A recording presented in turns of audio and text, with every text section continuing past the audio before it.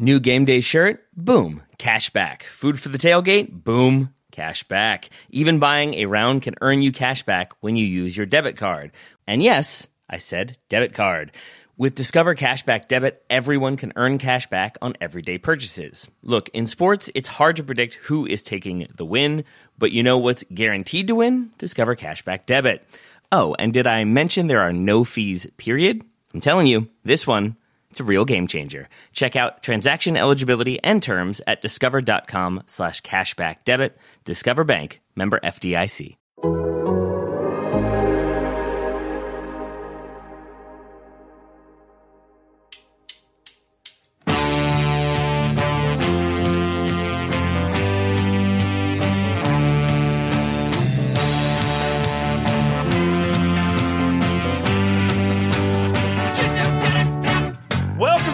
Soccer Show and our latest dive into the listener questions postbag. On today's show, we're talking about soccer players eating spicy chicken, the worst ever season performances, and how to watch soccer games.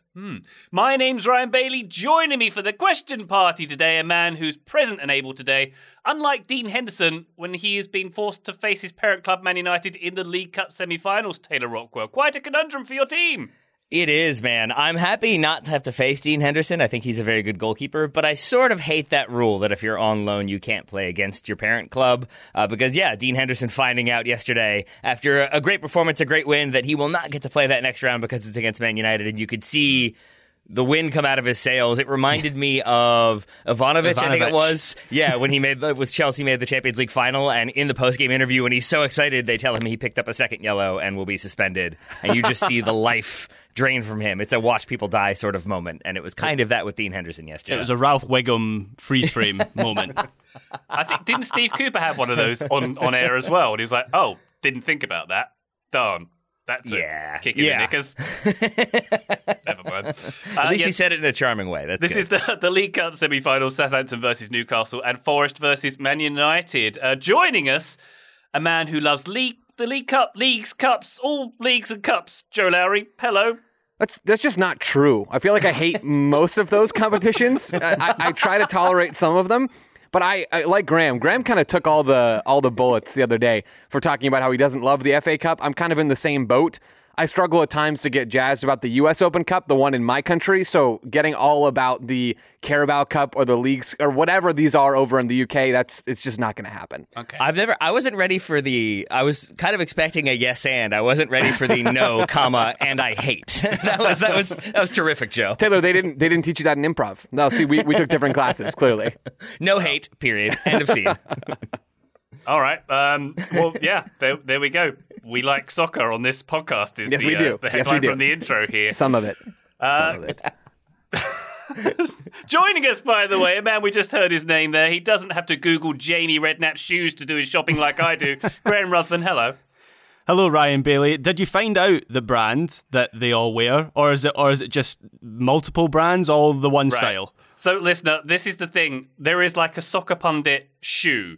Every Sky Sports pundit wears the same shoe. All the NBC ones do. Even if you look at the Apple TV release, they're all wearing the same shoe. This black shoe with like a white sole on it. So I put a call out this morning, like, where do I get these? And it turns out everywhere. There are multiple brands that do them. So, yeah. Including former Total Soccer Show sponsor, Greats. If you want a really nice pair of Italian crafted or Italian designed Brooklyn crafted shoes. Slow down. Yeah. Oh, wait, is it not that time? Okay, I'll wait another 14 and a half minutes. If people are wondering why this episode is starting off loose, the conversation that genuinely immediately preceded the start of recording was whether or not a person was lethally injected, and then Ryan began with, "Anyway, hello," and it was a transition, I gotta say. Yeah, it's the tone we're famous for around these parts, Tay-Tay. Indeed, that it is. Yeah, talk of a turn of tone. Xavi, by the way, Joe, I don't know if you saw this. Xavi, the Barcelona legend, says it won't be easy for Cristiano Ronaldo. The Saudi League is very competitive. As our resident Saudi League expert, Joe, do you concur? That's going to be a no for me on that one. Al Nassr already top of the league, or at least they were when we did that Big Thing episode. I believe they won over the weekend because there was this clip on social media of Ronaldo riding an exercise bike in the locker room and celebrating as his team scored because he wasn't allowed to play yet.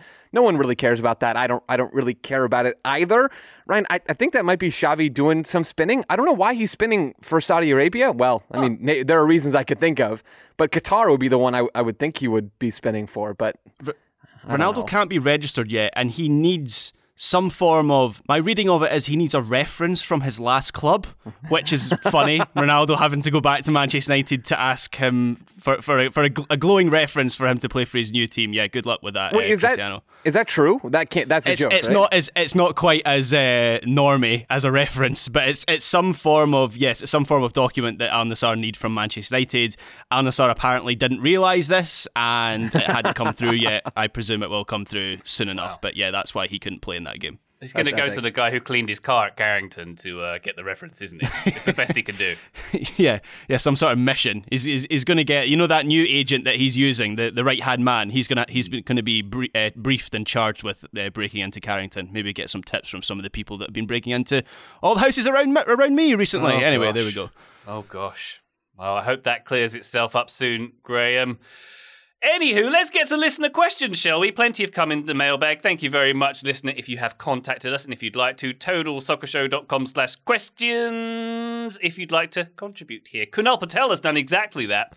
Kunal has asked Taylor, who from the soccer world would you like to see as a guest on Hot Ones? Mm-hmm. Now, Hot Ones, listener, if you're not familiar, the YouTube series hosted by Sean Evans, celebrity interviews they have there where they basically eat chicken wings that get hotter, progressively hotter and hotter and hotter. Lots of talk of Scovilles and the Scoville levels, which is wonderful. One of my favourite YouTube channels, I say, Tay. There was a really good one with Dave Grohl where they basically look like they just got progressively drunker as well. David Blaine did a good one where they did some tricks as well. But who from the soccer world do you think should go on the show? All right. I've got thoughts. I love this question. I love Hot Ones. I love how they always start with a really mild one, and the person being interviewed gets to answer like the softball question about the charity thing they're doing or whatever it may be, the movie promotion. But then they start getting hotter and the questions get more intense or more sort of deep probing. And so the person is trying to handle that while also handling an incredible amount of heat. So with that in mind, I'm going to say no one who will be in character. I love Gordon Ramsay, but I felt like he was in the kind of Ramsay character, and that's not fun. No one who's going to completely bail like DJ Khaled did. And I want someone who's competitive enough that they will kind of try hard and kind of get into it the way I would say Bill Burr did on his. So with all that said, second place goes to Jurgen Klopp. First place goes to Pep Guardiola, who I think would be fascinating to see. Probably be able to handle the heat, and I imagine would be a bit like Stone Cold Steve Austin. I've referenced him, I think, on his episode on the show before. That he really just shows no pain the whole time and just kind of goes through it. And I feel like Pep would really fight that like pain, but also answer some questions really honestly because he was under that amount of heat. So questions like, what was it like playing under Cruyff?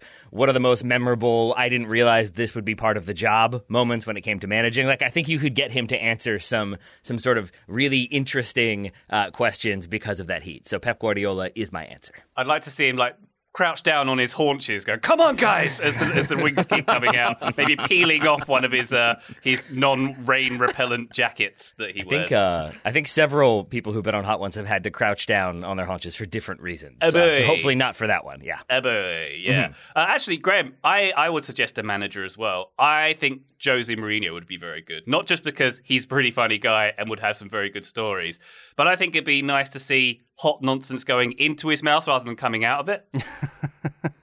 Very, very good there. I went with Erling Haaland for no other reason than I want to see him consume food like a human, because I'm not convinced he does that. Because I'm not convinced he's a human. I'm convinced he does the Jackie Daytona thing of throwing drinks over his shoulder when nobody is watching. There is no way he eats and drinks human food, and I want to catch him red-handed so we can take measures as a society to stop him. Graham, I have Erling Haaland as well, and my reason is I want to know what happens to his circuits. So we were thinking on the very same wavelength here. Yeah, he's a robot. He's not real. So is his fuel? Does he like plug into like a Tesla charger or something? We don't know. Yeah. Oh, we do. Oh, we do. We do. Well, I'm only guessing, Joe. We don't have scientific evidence yet. That's why I want to get him on Hot Ones, and we can start the process of examining him like E.T. My concern, I really did almost have Haaland as well, and I think that's a very good answer. My concern is twofold. Number one, I am slightly concerned about watching him eat, and like, would he just like put the entire chicken bone into his mouth and then like spit out just a bone? Like, can he go like T-Rex style? I don't know how he would eat. But then also Bone stripper. That's his new nickname officially. But then also we've talked about his celebrations where he like mauls his teammates. It's a very tight set, I think, filming Hot Ones, and I worry about the arms waving and him knocking over the table to hug Sean Evans when they finish the seventh wing or something. I could see problems. But I still think Erling Haaland would be pretty entertaining. He did an interview with Gary Neville not so long ago. Gary Neville also has a YouTube channel, continuing the YouTube chat called The Overlap, and it was something like 9 questions for Erling Haaland. And do they eat tepid food that's not seasoned very well? Is that what they do on that one? Yeah. Well, he asked him on that theme. He asked Erling Haaland, what would you have on a night off when you're not having to worry about football? And he said a kebab. Which I don't know if I buy that. That feels like he had to come up with an answer. What would a human say? What would a human say they'd have on a kebab? Yeah, a kebab. I'll have one of those. Because the other side of it is maybe that is the secret to sport and success, and I've been on to something from day one. Kebabs are the way to go. The moment I knew that Wayne Rooney wasn't going to be an elite athlete for like very long into his career was there was a Manchester United questionnaire when they asked every player like, "What's your favorite food to have on a night off?" And of course, Cristiano Ronaldo was, like steamed chicken and broccoli, and it was all very healthy ones. And they got to Wayne Rooney, and he was like, bit of Chinese and some cans of lager. And I was like, yeah, that feels right. That feels right. Yeah. Man after my own heart. Joe, what are your thoughts on this one? I think, personally, I'd like to see Harry Kane on there as well. I'd like to see how he handles the progressive heat. And also, I'd like to see Antonio Conte go absolutely spare when one of his players ate something that wasn't on the regimented diet. I think that's beautiful. I have Antonio Conte, period, just doing this because, again, I think he's one of the more entertaining figures in soccer, and that's the best part about Hot Ones is you get to see these people that are entertaining or interesting for one reason or another, and Antonio Conte is that. I want to know, is he as tough as he looks? I don't know. Maybe he crumbles under the pressure. And does he hate all sauces or just ketchup, right? Those are the things that I really think we should be learning here. So Conte's on my list. Weston McKennie is as well. This is just great content. I'm genuinely not sure, Taylor, and this is maybe a reason why it's not a good idea. To your point, you want someone who's actually going to try. And Weston McKennie feels like the kind of guy who gets to like the second wing, says this isn't ranch, and then gives up. But I mean, maybe the first wing was good enough content to make it worthwhile. I'm not really sure where to fall on that spectrum. Joe, I got you Please. here. I think all you have to do is put in a teammate with him. So throw in like Tim Weah in there, and now he'll be competitive. Oh, because Tim we Weah's also know going that Weston McKennie likes to talk trash, likes to play around in training, and I think you put somebody who he can compete against, and there's going to be a lot of trash talking. There's going to be a lot of like, you doing all right over there, man? Come on, you can handle this. What's up with you? And I like the idea of them going back and forth, talking a little smack. McKennie I love that idea. McKennie would get sauce on his face, but then he'd have a photographer nearby that he could wipe his hands and face on. So there's 3 of them. There's four. There's the host, Tim Weah, McKennie, and the photographer. Yes, photographer got to be in there. You all have also made me realize that Lutz Pfannenstiel would probably be really good at this as well. I think given the career he's had playing in every confederation, right, and some of the craziness of his career, I think would be really interesting. And then we could also talk to him about St. Louis's roster build and what's going on there. Because if you didn't listen to the other show the other day, we've got some questions. We do indeed. I think Lutz would probably like drink one of the bottles and maybe flip the table. Though. This was the hot one? As he drinks the entire bottle of the hottest one? Yeah, that feels right. Good stuff. Any more on this one? I'd want to see Kyle Walker do the Triple H water spray spit that he does with a pint of milk that they give you on Hot Ones. That would be messy but entertaining. And then I also had Kieran Tierney, because you could have him turn up with all the different sauces in his Tesco shopping bag, but I'd also really want to see how hard he is, because you frequently see pictures of Tierney in his shorts and T-shirt and wind and rain and snow, and all the Arsenal Southern softies like Ryan Bailey are wrapped up in their rain jackets, so this would just be another opportunity for Tierney to prove how solid he is and how much Scotland would beat up England, essentially. All right. Final question for me on this one. Which one of us would do best at Hot Ones, and why is it me? Oh, I very much think it's not you. I very much think it's Taylor. You think Taylor, right? Yeah, I mean, we had Thai food together in New York, And I think, Ryan, there was an element where you and Graham and I all had our spice levels ratcheted up one. And I think I can handle spicy food pretty well. And I think you guys can too. But we were, Ryan, you especially, like you were struggling. Your eyes were red. So I had that same meal and I wasn't struggling as much as Ryan was. It was hot, Agreed. Ryan, I'll back you up. Like that was a very hot meal. But just on that basis, I'm saying I'm at least doing better than Ryan. Taylor just ate his food quietly. He's like, maybe they got the spice levels wrong as he shovels another bite into his mouth like a brave human being. Men? You're not eating your spicy food? It's Taylor. I think I was the only one who was throwing hot sauce on their breakfast every single morning as well, which is a weird thing to do with Cinnamon Toast Crunch, but sometimes you got to get it going. With Cinnamon Toast Crunch. Oh, boy. The cinnamon wasn't spicy enough. What do you want from me?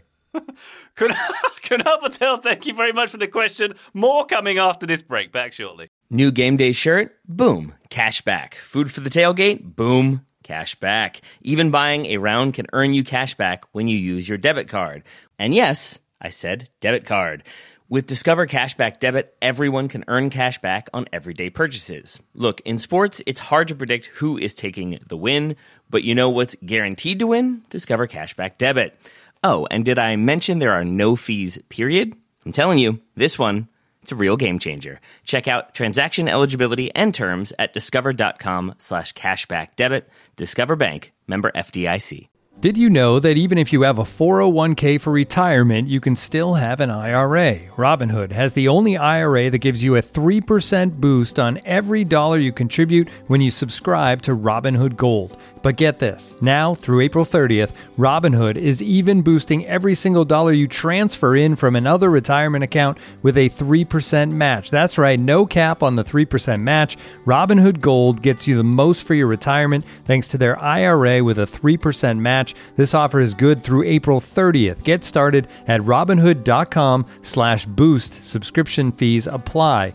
And now for some legal info. Claim as of Q1 2024 validated by Radius Global Market Research. Investing involves risk including loss. Limitations apply to IRAs and 401ks. 3% match requires Robinhood Gold for 1 year from the date of first 3% match. Must keep Robinhood IRA for 5 years. The 3% matching on transfers is subject to special terms and conditions. Robinhood IRA available to U.S. customers in good standing. Robinhood Financial LLC, member SIPC, is a registered broker-dealer. Total Soccer Show, welcome back. Adam Kalin has been in touch. He asks how many Premier League teams are good enough to qualify for the Champions League if they played for other top 4 leagues. For example, if they played in the Bundesliga, would Brighton be a top 4 team? Would Fulham or Leeds or Southampton? What if Premier League clubs played in La Liga or Serie A? Quite a good thought experiment here, Joe. I would suggest that a lot of success getting to Champions League qualification depends on maybe playing style as well as investment. But you have to think in terms of investment and values of squads. Yeah. Middling Premier League teams are going to outdo quite a lot of the other top 4 league teams and would have a decent chance of getting into the top 4, right? Am I just being too Premier League biased there? I don't think you are. I mean, I think there is now this undeniable current. Soccer is sweeping towards the Premier League, and they're spending the most money on wages. And if there's one thing we know about soccer, and there aren't many things really that we can say for sure about how to be good at soccer, it's that over time, having the most money that you're spending on wages is the biggest correlation to success. And the Premier League is spending the most money right now of any league in the world. That includes the other elite European leagues. So, yeah, I think there is something to that idea of mid-table Premier League clubs being at least in contention for European spots. And I'm not saying that, what's a good example? Fulham is actually a little higher than mid-table right now.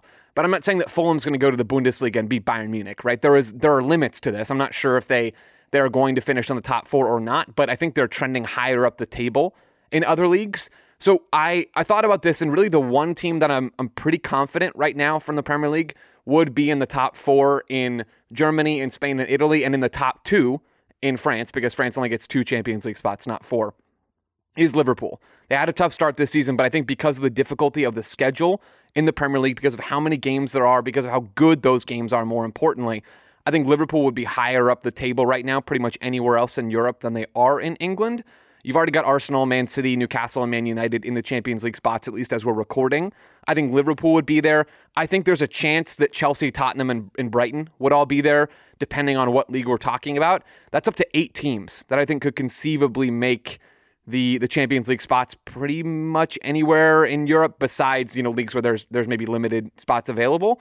But yeah, I think Adam's certainly onto something here. Graham, how about a team like, let's say, the team that's in the middle of the pack, 10th in the league right now, Chelsea? Could they possibly qualify for the top 4 in other leagues?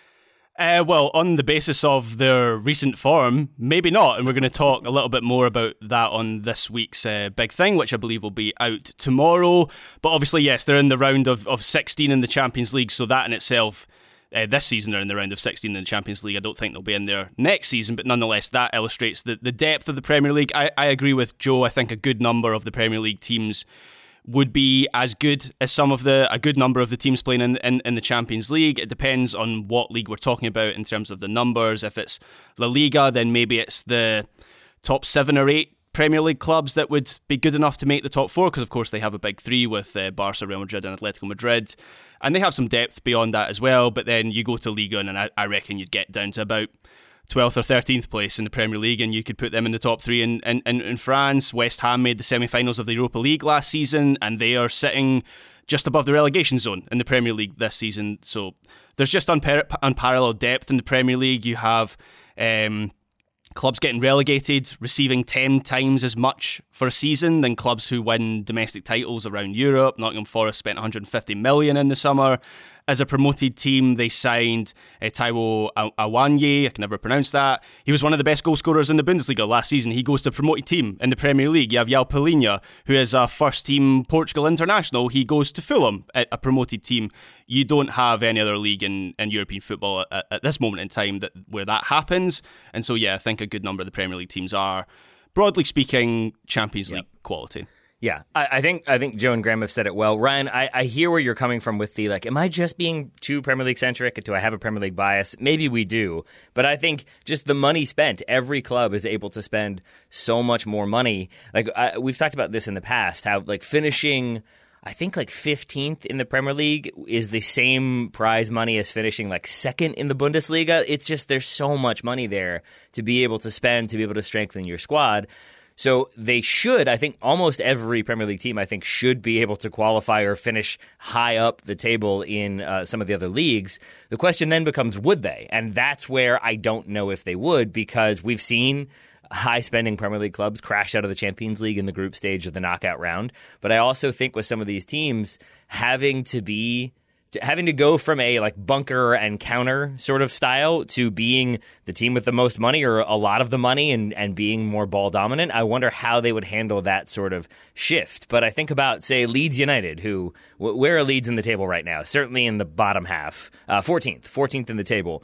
If you put Leeds into the Bundesliga, and with the money they have, the spending they've been able to put in, limited as it is, I feel like there's a chance they're challenging for top 4. And that's a team that has been up and down, still questions about the manager, still questions about the quality of the squad, but I think could challenge for top 4 with the money invested and having a very specific style of play. So I think the answer is basically many of them should be able to. Would they? That's far less likely to me. I think a good case study for this is actually Leicester City, the season after they won the Premier League title. So they fell pretty hard after that incredible fairy tale of them winning the title. They finished 12th in the Premier League the following season. Ranieri gets sacked. They lose their best 2 players immediately after winning the title. They lose Mahrez. They lose, who was the other one? They lost Kante, of course, N'Golo Kante. And, of course, they qualify for the Champions League. They're not a very strong team that season. They make the quarterfinals in the Champions League that season. They get knocked out by Atletico Madrid eventually, and that feels right. That's about the ceiling. But I think that's a pretty good case study of even teams that are not particularly strong in the Premier League, in a European context, they're still good teams. All right, as a thought exercise then, Graham, Nottingham Forest, who spent, 140-something million in the summer, how high would they finish in other European leagues, do you think? Depends on the league. So they're not in the top 4 for Spain. For me, they're probably not in the top 4 in Germany either, or Serie A. Serie A actually has probably the best depth. In terms of the top team, I don't think you can say that. Well, Napoli are maybe an exception this season, but the last few years, you look at Juventus and Inter and AC Milan, they've not been as good as the best teams in the Premier League, but they've got a big 6, a big 7, even if you include Atalanta. So I don't think Nottingham Forest are getting anywhere near that, but I think Joe mentioned Ligue 1 as maybe the weakest league in this category. I believe it's 3 qualification spots they had this season. I don't know if that changes going forward, but I think Nottingham Forest would this is difficult. They would be in contention to finish in that top 3 in Liga. And I hope that doesn't sound too Anglo-centric, but yeah, they spent an absolute fortune and they've got better players than the teams in Liga around that level, I think. League Cup semi-finalist, baby. Somehow. Adam, thank you very much for that question. Very interesting one it was. Let's move on to Peter Shark's question, who says, each year since the Invincibles season, I track teams in the Big Five leagues to see if any have a chance of going undefeated and repeating Arsenal's achievement. This year, there's already no contenders. However, 2 teams still have a shot at doing the reverse and completing the season without a win. That's Elche in La Liga and Cremonense in the aforementioned Serie A, with its depth and a team which hasn't got a win yet. Which team is more likely not to win a game this season? When was the last time a team didn't win a game in a whole season in a big league, says Peter. And what would you call this achievement? Is it the Vincibles? Excellent. I have, Taylor, found a few examples. I wouldn't necessarily class them as big leagues, but I did look at the worst, what is regarded as the worst Premier League team ever, which was Derby 2007-08, who got 11 points and were generally terrible. They got a win. They beat Newcastle and they got 8 draws as well. So there hasn't been a winless Premier League season. Yeah, and we're not going to get one this year. We know that. But to the question, first of all, to the question of what should we call this team if and when it happens. Yes, that one. Invincibles, I think vincere is Latin for conquered or vanquished. So I'm just going to say the conquered or the vanquished is the team that doesn't win a single game. My gut says whichever team, to this question between Cremonense and Elche, whichever team is competing in a league that has more teams with more to play for, and looking at the table, I think that means that Elche are more likely to go winless because in Serie A, you've got a few teams that seem very likely to be relegated. I think they're all like more than a few points back. So you could see all of those teams sort of not caring, and then some of the teams that are safe in April maybe taking their foot off the pedal a little bit. Whereas in La Liga, it's much tighter. There's really only one team, Elche, who are very likely to go down. And so I think with that battle, everybody's going to be scrapping for points. And I think Elche will continue to be the team that everybody goes for to get those 3 points, or to get all 6 points, I guess, over the course of the season. Yeah, Elche just can't score goals, so I've watched them a few times this season. Also that, kind of important. They are completely toothless, which is surprising. They frequently play a 4-4-2, but the front two of like Roger and Pons. Alex Collado's actually had a very good season so far, and there's a bit of chat around him in the January transfer window, but he can't do it all on his own. And so I also watched Cremonense just by chance the other week. They were playing Juventus, and maybe this is an indictment on Juventus rather than praise of Cremonense, but Juventus struggled to break them down. So I don't think they score a great deal of goals either, but they just looked a lot more solid as a team. So somewhere along the line they will nick one. I'm not convinced Elche will do that. That was Graham's version of a flex. That was like the hardest soccer podcast flex of all time. Graham just dropping actual knowledge about the 2 worst teams in Europe right now. I think it's going to be Elche as well. I took a slightly different tact. I didn't watch a ton of these games. I didn't think too much about the relegation race either, although I love both of those angles. Really, Elche have 4 points this year, and they've just been the worst team so far. Looking at the results, looking at some of the numbers, I believe Cremonese have 7 points, so they have a little bit of an edge.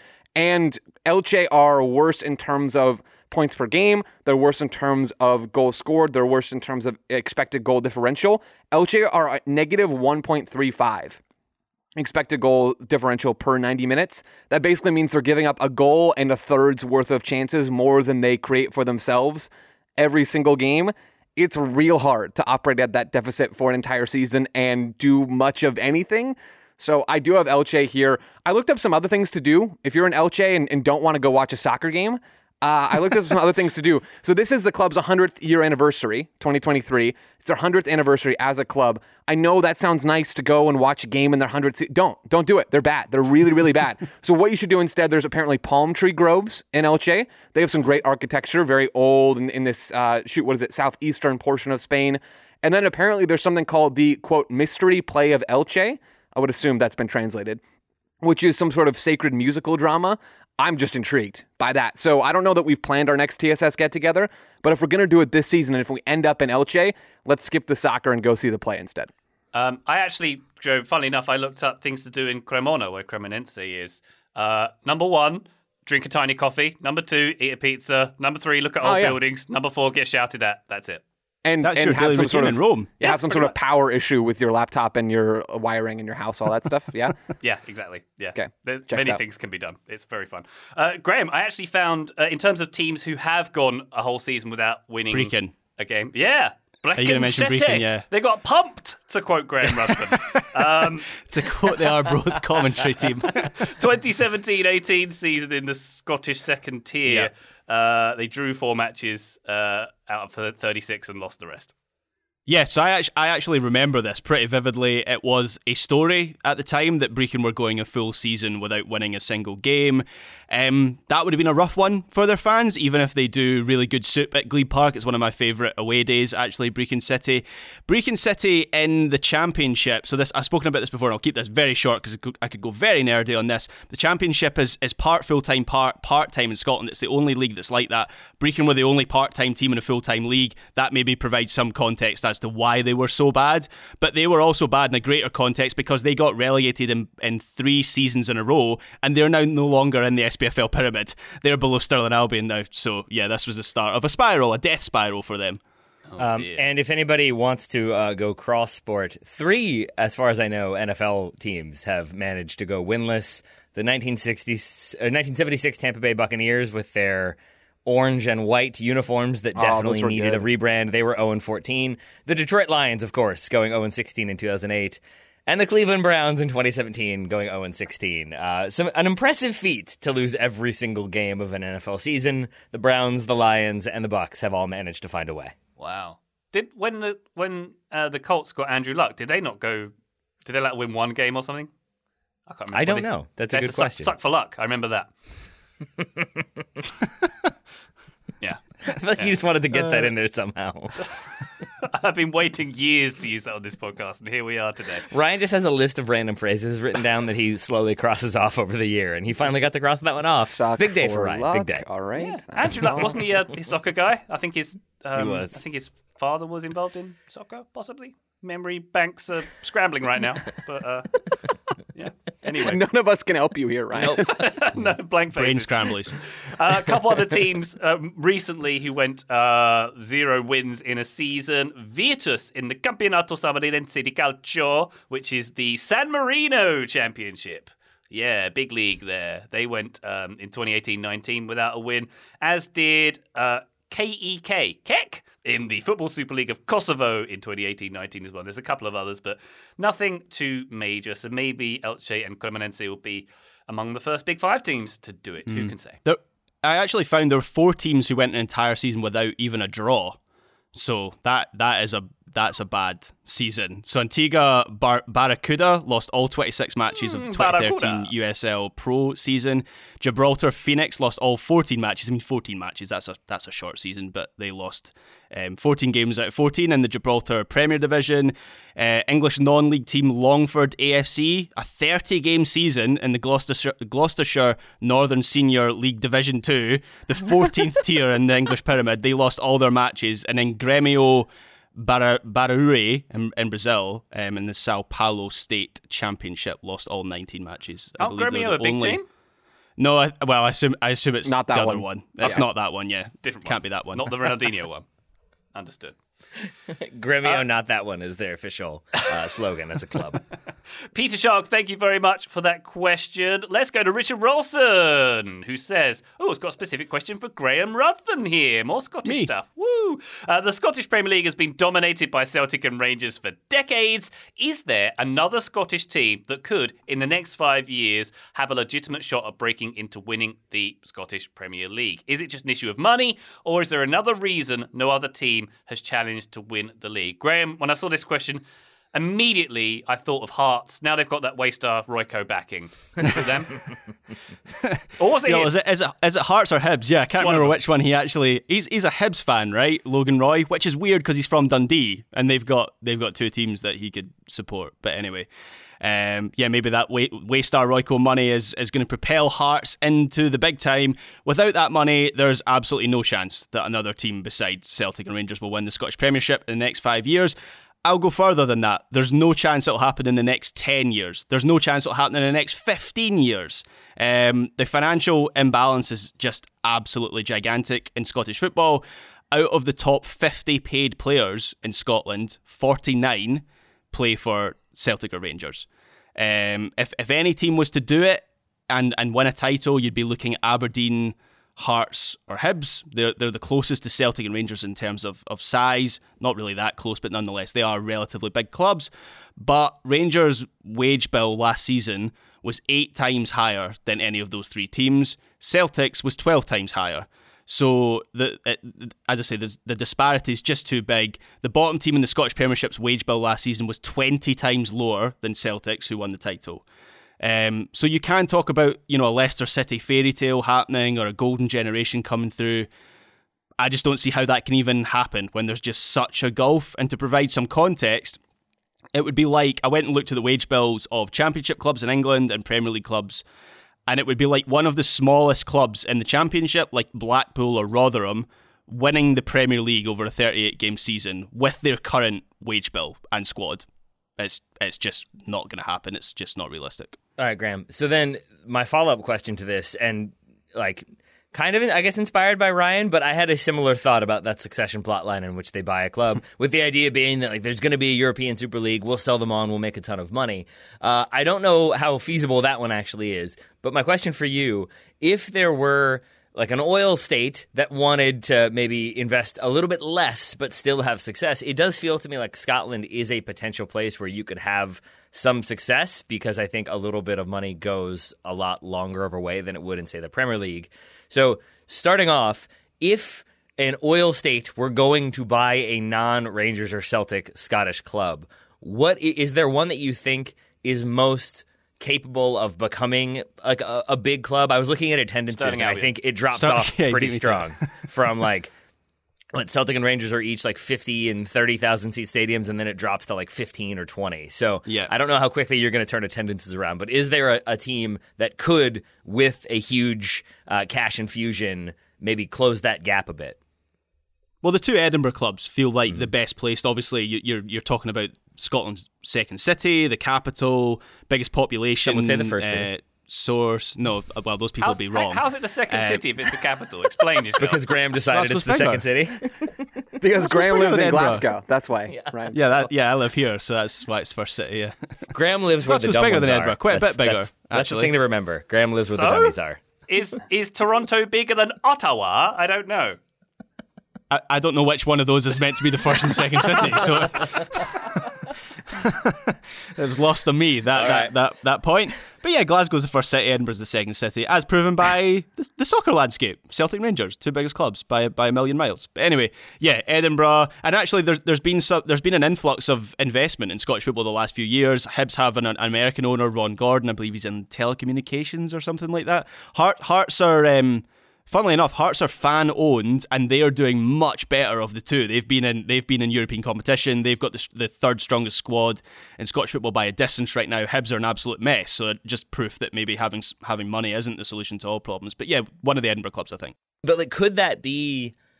I know it's not going to be nearly as glamorous, but to me there's a built-in narrative of we're trying to restore parity. I think you could be less of the bad guy investing in Scottish football in some ways, because it's less glamorous, but I think if you could overtake one of those 2 with a bit of spending, it does seem like you are then guaranteed to be in the Champions League pretty much every single season. How far you go remains an issue, but could that be a way to go, or do you think it's just not enough there for people to splash that amount of money? There is a route into European competition, and I wrote something on this about how the Europa Conference League has, I think, made Scottish clubs more attractive, because clubs like Hearts are getting into those competitions guaranteed. Aberdeen have a good shot of getting in there as well. The problem is FFP, so you compare it to Newcastle United. All the money that they've got, and look, they're doing very well this season, you wouldn't say that they have completely splashed the cash yet, at least related to the resources, and that's because they're restricted by FFP. That's a club with 50,000 a 50,000 crowd every single week. I know it's related to the Premier League, so the context is slightly different, but Hearts and Hibs get 15,000 a week. Aberdeen get 10,000, and you're comparing that to Celtic and Rangers, who sell out every single week 50 and 60,000 seater stadiums. Both played in the Champions League this season, so you've got the revenue of that. As I say, maybe one day that the gulf will minimise. It's just going to take such a long time. That's why I say 15 years. Like, it's not going to happen in the next decade. I can almost guarantee that. So, Graham, is this a problem, right? Because for me as an American, and maybe no one cares at all about what this random American thinks. This is Scottish football. We do it our way. We're angry all the time. We yell at the referee, all that good stuff that we talked about on the Patreon, or will talk about. I'm not sure if that episode's gone out yet or not. Like, is this a problem? Because to me, it feels like a problem. It feels like the Bayern Munich problem, but worse, because Scotland is a league that needs eyes in terms of its ability to grow if it wants to grow. Germany already sort of has that. Bayern Munich, Dortmund, there's other teams, other stories. They're playing at a higher level.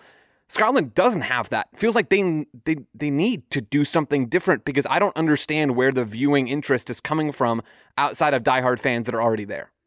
So I would say it's a better situation than the Bundesliga, because we've got two teams that can win the title, essentially. And the Bundesliga doesn't have that with Bayern Munich. Like two still feels like very little, like too little to have a real competition. I totally understand that. Yes, it is. I guess it is a problem. We have discussions all the time about improving grassroots football and how we can develop more players, and particularly how we can make our clubs richer. That's been the biggest issue recently.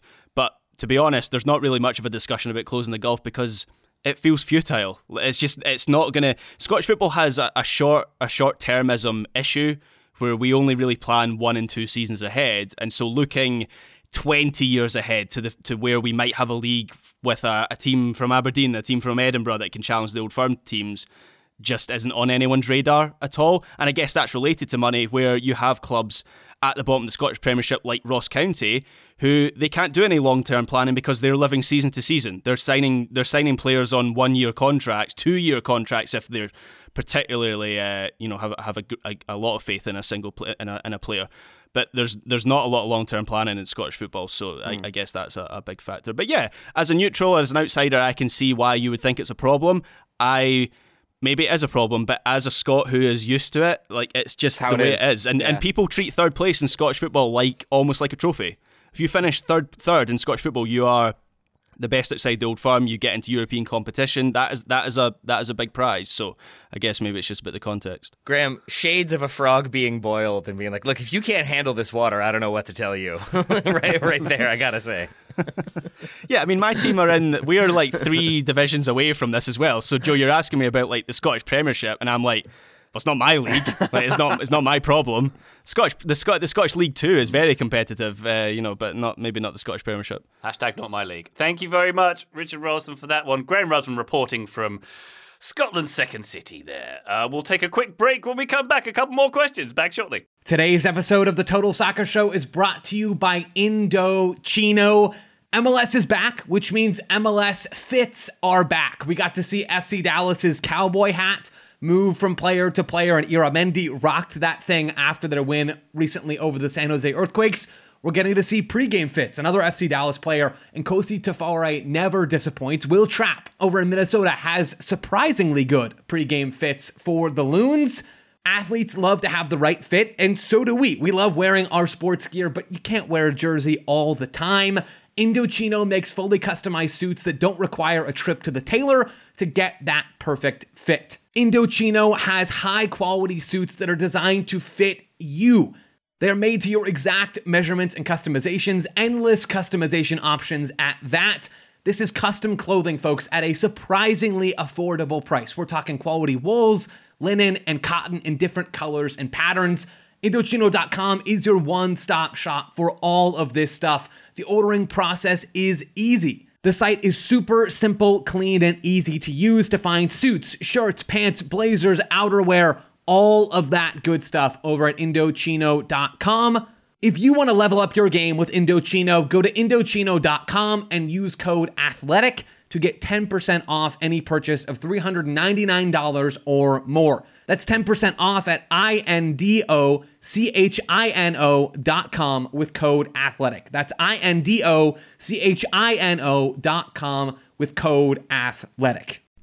As you've probably heard by now, we've teamed up with BetMGM this season. We'll be using BetMGM lines to make all of our picks, and we'll have special offers for our listeners each week. If you haven't signed up for BetMGM yet, use bonus code The Athletic, and you'll get a 1-year subscription to The Athletic, plus up to a $1,500 first bet offer on your first wager with BetMGM. Here's how it works. Download the BetMGM app and sign up using bonus code The Athletic. Make your first deposit of at least $10. Place your first bet on any game and claim your voucher for a 1-year subscription to The Athletic. See BetMGM.com for terms. U.S. promotional offers not available in D.C., Mississippi, New York, Nevada, Ontario, or Puerto Rico. Gambling problem? Call 1-800-GAMBLER. Available in the U.S. Call 877-8-HOPE-NY or text HOPE-NY 467-369 in New York. Call 1-800-NEXT-STEP in Arizona. 1-800-327-5050 in Massachusetts. 1-800-BETS-OFF in Iowa. 1-800-270-7117 for confidential help in Michigan. 1-800-981-0023 in Puerto Rico. First bet offer for new customers only in partnership with Kansas Crossing Casino and Hotel.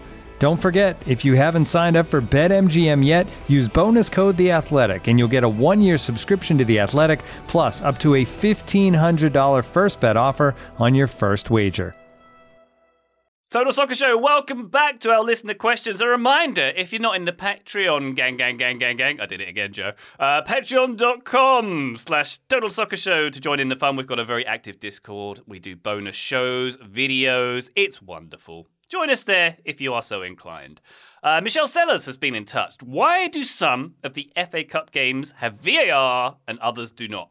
If not all stadiums are equipped, wouldn't it be more fair to use it for none of the games, especially when there are already a lot of complaints about VAR and its use? Taylor, I have to say I 100% agree with Michelle here, because if you have a single competition where not everybody has the same rules, which is what it is, because there's a different kind of rule set with VAR, isn't there? Or certainly a different way of adjudicating the games, that completely affects the integrity of the competition. All should have it, or none should have it, surely, Taylor. Yeah, I mean, I would agree with that. The FA does not. But yes, I think that is a fair way to see things. What it reveals to me is just that, like, the Premier League has come to really enjoy VAR. And I think it does make officiating a little bit easier, even if it's more complicated at the same time. But you're not going to miss those big calls, those big moments. There's always that sort of safety blanket in place. And so from what I read, it's basically that the FA didn't apply for full usage of VAR. They haven't gotten the full license, at least across the top 4 leagues. Only the Premier League has that license, so only Premier League clubs have the sort of capability to utilize it. And so I think some of the clubs that have been relegated from the Premier League can still do it, but for the most part, it is Premier League related, Premier League centric clubs. The EFL opted against putting in that amount of money to then have VAR everywhere. So I think it's basically, yeah, some have it and some don't, but the ones who don't chose not to have it, so that's on them. And the ones that did are going to use it because it makes officiating easier. I'm guessing that is what the FA would say. I look forward to Joe and Graham because they might have a bit more detail, but that was about the way I saw things. It does seem odd to not have everybody utilize it, but I guess if some have it, they're going to go with it. Graham, your thoughts on this one? It seems to me, obviously there's a cost effect here, so not all teams can have it in the top 4 leagues. Oh, and the FA Cup's open to non-league teams as well, so it'd be quite impractical for everybody to have it. But I think you should switch it off in the Premier League stadiums. So I was gonna ask for that clarification. You would rather have it all off rather than at some grounds, right? Yeah, that's correct. That's your stance. Surely that affects the integrity of the competition if some are playing by a different rule set than others. It's a different game, effectively, isn't it? Can I play devil's advocate? I'm not saying that I necessarily agree with this viewpoint, but would it be more ridiculous to have VAR at some matches and not turn it on? So imagine you have a big incident at the Etihad or Anfield or one of the big stadiums that is equipped with VAR, and everything is in place for them to look at it, but you can't turn it on. Is that more ridiculous than what they've gone with? Not for me. Magic of the FA Cup. Magic of the Cup. Integrity of the Cup. Ryan put on his monocle for this question. I hear you, Graham. I think it feels weird to not. It's like everybody uses it or nobody uses it. Everybody gets a cookie or nobody gets a cookie. You can't just have the one. But you're right that you also then set the stage for something to go horribly wrong, where Liverpool don't have it on, and Blackpool, we get a lot of love for Blackpool in this episode. Blackpool would have won the game, but VAR wasn't there, so they didn't get the goal, and then that becomes the talking point unto itself. I feel like either way, people are going to be annoyed. Either Ryan's going to be annoyed or Graham's going to be annoyed. One way or the other, somebody's frustrated. Yeah, I mean, the least ridiculous thing to do here, and there are a set of equally ridiculous options, would be just to have VAR on all of these stadiums, but it's difficult to do, and I'm sympathetic to that in a cup context. But either way, you're going to have some bad outcomes. Like either way, you're going to have the VAR on. In some places, you're going to miss a call that, in a stadium that didn't have VAR, and that's going to be silly. Or you turn all the VAR off so everybody's playing evenly, and all these different events happen, and you look silly for not turning it on. There's really no ideal option here, but ultimately, I agree with Michelle's premise, Ryan. I 100% agree with you. I think you have to make it even in one way or another. And if you're not going to have the equipment and the ability to do that in every stadium for this game in a specific round, then you should turn it off, because otherwise it's not the same. What about a compromise here? So I think to have the whole of the FA Cup covered by VAR, is just, it's not feasible. So the FA Cup is this giant, huge, sprawling competition.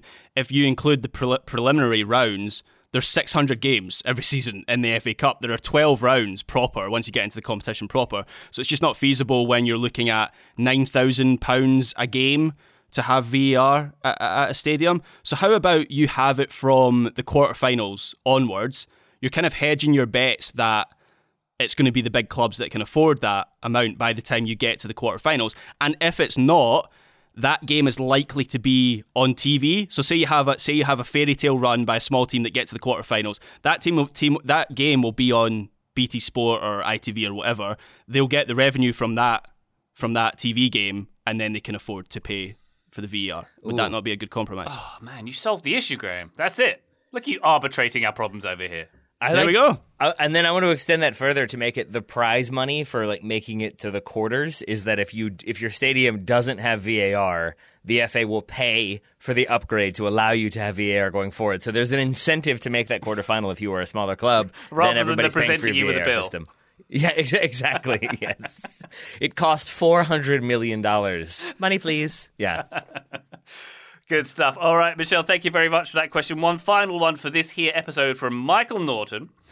I want to continue growing my understanding of the game, so I'm curious, how do each of y'all watch soccer games when you're analysing them and preparing to discuss them on the show? Do you pick one or two key players and watch them the entire game? Do you track formations? Do you assess lineups or pre-game comments to speculate on a team strategy? Do you reference specific stats during or after the game to see if your eye test matches the stats? Or does it vary by game depending on what you know about the teams? Or do you have a completely different approach to watching the games, says Michael. I think, Joe, we probably all have a different approach to doing this, but there's probably a little bit of everything that Michael has mentioned there that goes into analysing a game, right? No, I think so. And there's almost two different ways to think about this, right? So I'll be honest, the way I would analyze a game if I was trying to play act as like a match analyst is probably different than the way I would end up analyzing games for the show, because of either, we're going to talk about 7 games on a weekend review and there's not time to dive into all of them, or even amongst us, right? I think we got a good look at this when we were in New York. All 4 of us sort of have a different role in the show. And so, Ryan, the way that you look at a game and the way you think about it and talk about it is going to be different from Graham, is going to be different from Taylor, is going to be different from me. There's all sorts of different angles here. But I think generally I put some thought into my notes and try to take as much out of the game and remember as much of it as possible, and then communicate the interesting stuff on the show. So I put my actual note-taking approach that I used during the World Cup on the Patreon. So Michael, if you want to check that out, I sort of walk through what that looks like. But generally speaking, as a quick overview, pick the game that we're watching, that we're going to talk about, think about what I already know about those teams. If I know some stuff, it gives me a little bit of a foundation. And then if stuff that happens that's unexpected, then that's an interesting talking point for the show. If I don't know much about any of the teams, I'll do some research, maybe some reading about how they play, or look at some stats, or ask people that I trust to have watched them, or I'll just watch the game, right? Most often it's going to be that one. I'll watch the game, look at the lineups, and look at sort of how they're laid out, and then see if that's actually where the players go. Most often those lineups that you see online are super wrong in terms of where players are, or at least where they're going during the game. So I'll look at sort of where they're positioned in the attack, where they're positioned in the defense, and then try to figure out what teams are doing, right? What's their intent? How are they trying to play? Do they want the ball? Do they not want the ball? Are they pressing? Are they not pressing? Look at all of those kinds of things, and then basically it's just answering and asking questions. Like I'll watch the game, try to understand why something happened. If I figure out a good answer or don't understand, maybe one of those things is an interesting talking point regardless. And then it's going through and picking out the key moments and sort of the key questions that I either could answer or couldn't answer from the match. I think that's a rough overview of what I try to do. Like I said, it kind of depends on the context and maybe even what the specific show is, but it's generally something along those lines. I think it's pretty fascinating how we can all be, like in New York when we did the World Cup analysis, we can all be watching the same screen, but we're all taking different things from the information in front of us, right? And we're all doing it for different purposes, I suppose. For me, I think I'm probably the most basic out of all of us due to the nature of my role in analysing a game. For me, I'm watching the game, I'm making notes on key events, players who stand out or not, potential talking points is all I'm looking for. I'm making a linear list of things that happen and picking out potential talking points which I can raise with you guys. So for me, I'm not really analysing per se. And then I look at the notes that you guys take, and Taylor with like the penalty diagrams, and everything's very fastidious and well organised. And I feel like I'm a million miles away from that, but I suppose because Taylor, we're serving different purposes. Yeah, and also I'm a lunatic, so like don't forget that part. That is, I mean, I like the color coordinating because it allows me to do a couple different things at once. To answer Michael's question, first from like a broader perspective, if you are getting into soccer, if you're new to soccer, you want to expand that knowledge, the number one thing I would say broadly is just go to games, because in person, so much easier to understand what's happening, what players are doing. You're not just getting the sort of cropped version of who's on the ball, because I think oftentimes just watching the ball doesn't give you a very full picture, or certainly not the full picture at all. You've got to see what everybody else is doing off the ball. I think watching either by yourself or with people who are also trying to figure out what's happening is a pretty good way to grow your knowledge. If you're at a bar and somebody's screaming about how that player sucks, like you're going to then spend an inordinate amount of time, I think, wondering, does that player suck? Or they do suck, and it biases you a little bit, same with commentary. So I think those are broadly some things. In terms of how I try to do it, I think I probably split the difference. I take notes on, I'm looking at my notes now. Like I will definitely track what happens in the game. In the 13th minute, this shot happened because this happened. And that will usually be with one ink and then the inks that correspond. So if it's Chelsea versus Man United, I'll usually have a black pen, a red pen, and a blue pen. And then the blue pen is for specific things Chelsea are doing. If I start to see a pattern, if I start to see this player makes this overlap so that this player can go here, I'll try to take note of how often that's happening and then how often that evolves from there. And so I can kind of pay attention to what each team is trying to do tactically, where they're setting up players in the formation and how that formation evolves, and then also taking broad strokes notes on just the gameplay itself. Yeah, you're right. You are a lunatic. Yeah. But it's how it makes sense, man. It's how it makes sense. It makes sense to different people in different ways, of course. And we all have our process. I love the way that you do the analog thing with using an actual pen, where I think the rest of us sit with laptops as well, which is pretty interesting. I started doing that in the World Cup just because there were so many games, and it really does. To do it like the way I take notes by hand, I think you have to be in front of a screen, like at a desk, really locked in. That wasn't the most fun way to do it. I think I think I stole Joe's model of having one Google Drive document that you just keep populating, and then it ends up being 700 pages of notes from various games in the World Cup. And Graham, how about you? Because I know you use a laptop, but obviously you've got one hand with the cereal bowl at all times. So it's a bit of a multitasking effort for you. Yeah, no hot sauce on my Cinnamon Toast Crunch, though. I just go straight with the cereal. Coward, yeah. I definitely have. I think I've got two settings in this regard in how I watch football. So I definitely have a passive setting. So, for instance, Southampton Man City was on the TV last night. I was on my laptop. I was what was I doing? Doing a bit of work. I was messaging friends. I'm not really analysing that match. I know what happened in it. I watched it, and I think in that sense, Ryan, I echo a lot of what you said. I'm taking note of the match incidents, who scored the goals, things like that. But then I've got another setting where really if it's a game I'm going to have to talk about on the show. So for example, this weekend we've got two derbies in the Premier League. We've got the Manchester Derby and the North London Derby. I know I'm going to have to break down those games. So during those games, I'll have a Google Doc open. And I guess my one set routine, I agree with Joe, it depends on what I'm wanting from the match. So for instance, I watched PSV early in the season, and I watched that game, and it was purely, my main interest was Cody Gakpo. I want to see how good Cody Gakpo is, so I watched him almost entirely for the full match. I wasn't really that interested in PSV, but the Manchester derby and the North London derby, it's more about the event as a whole. So I guess the set routine I'll have for those games is I'll look at the lineups when they come out, and I will think about how those teams will play with that lineup. I'll make some predictions in my head of what we're going to see from that lineup. Then once the match starts, I'll contrast those preconceptions with how they are actually playing, and then I'll ask myself questions of if it's different to how I expected they would play. Why is it different? What are the differences between the two things? I guess that probably gives me some framework for when I'm analysing a game. And I'll say for Michael, for his question, if he wants to continue growing his understanding of the game, it's about reps as well, isn't it? It's about watching games. I wouldn't put too much pressure on yourself to have a particular technique or to have a certain discipline for analysing a game, because it kind of comes with time. Would you agree with that, Taylor? Yeah, absolutely. And I think with that, then taking your time to watch a game is a good way to do it. I think turning off your phone, not looking at Twitter. Again, Twitter is going to bias you, but also as soon as what's that? Phones turn off now? Yeah. What? Is that possible? I think that's a thing for me where if I get pulled into Twitter, not only am I looking at what other people are saying or other people's takes and like, I thought that team was good, but everyone's saying they're terrible, so maybe I'm wrong.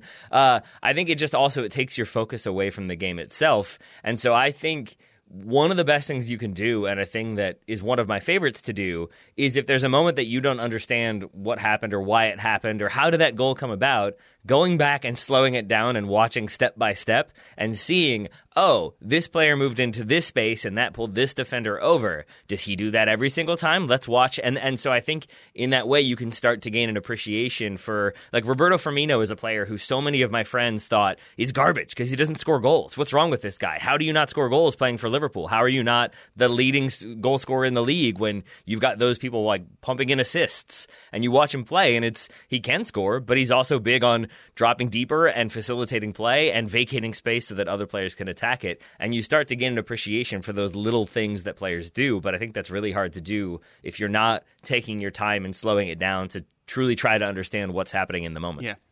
The other thing I'd say is there's no correct answers in analysis of soccer either. So if you're listening to us and we're saying one thing and you think something different, that's absolutely fine. That is, it's subjective to a point. So that's the other thing. Yeah, and then if you would like to engage with us in that difference, we welcome that when it's like, hey Graham, you mentioned this, I saw it this way. What do you make of that difference? Versus, hey idiot. Then maybe I'm less likely to have that civil discourse back and forth. Sometimes I like the vitriol. Well, giving it or receiving it. Giving it. There it is. There we go. Michael, thank you very much for that question. Thank you to everybody indeed who submitted questions for this show. Keep them coming, listener. Thank you very much. But for now, Graham Ruthven, no vitriol in this show. Very proud of you. Thank you very much. Not yet, anyway. There's still time. Thank you, Ryan Bailey. Oh, was that thank you said? Just checking. All right. It was. Taylor Rockwell, thank you very much, sir. Edinburgh, number 1. Yes. First. Here comes the vitriol. And Joe Lowry, pleasure as always. Yeah, right back at you, Ryan. Listener, thank you again for joining us. We'll be back on the feed very soon. But for now, bye.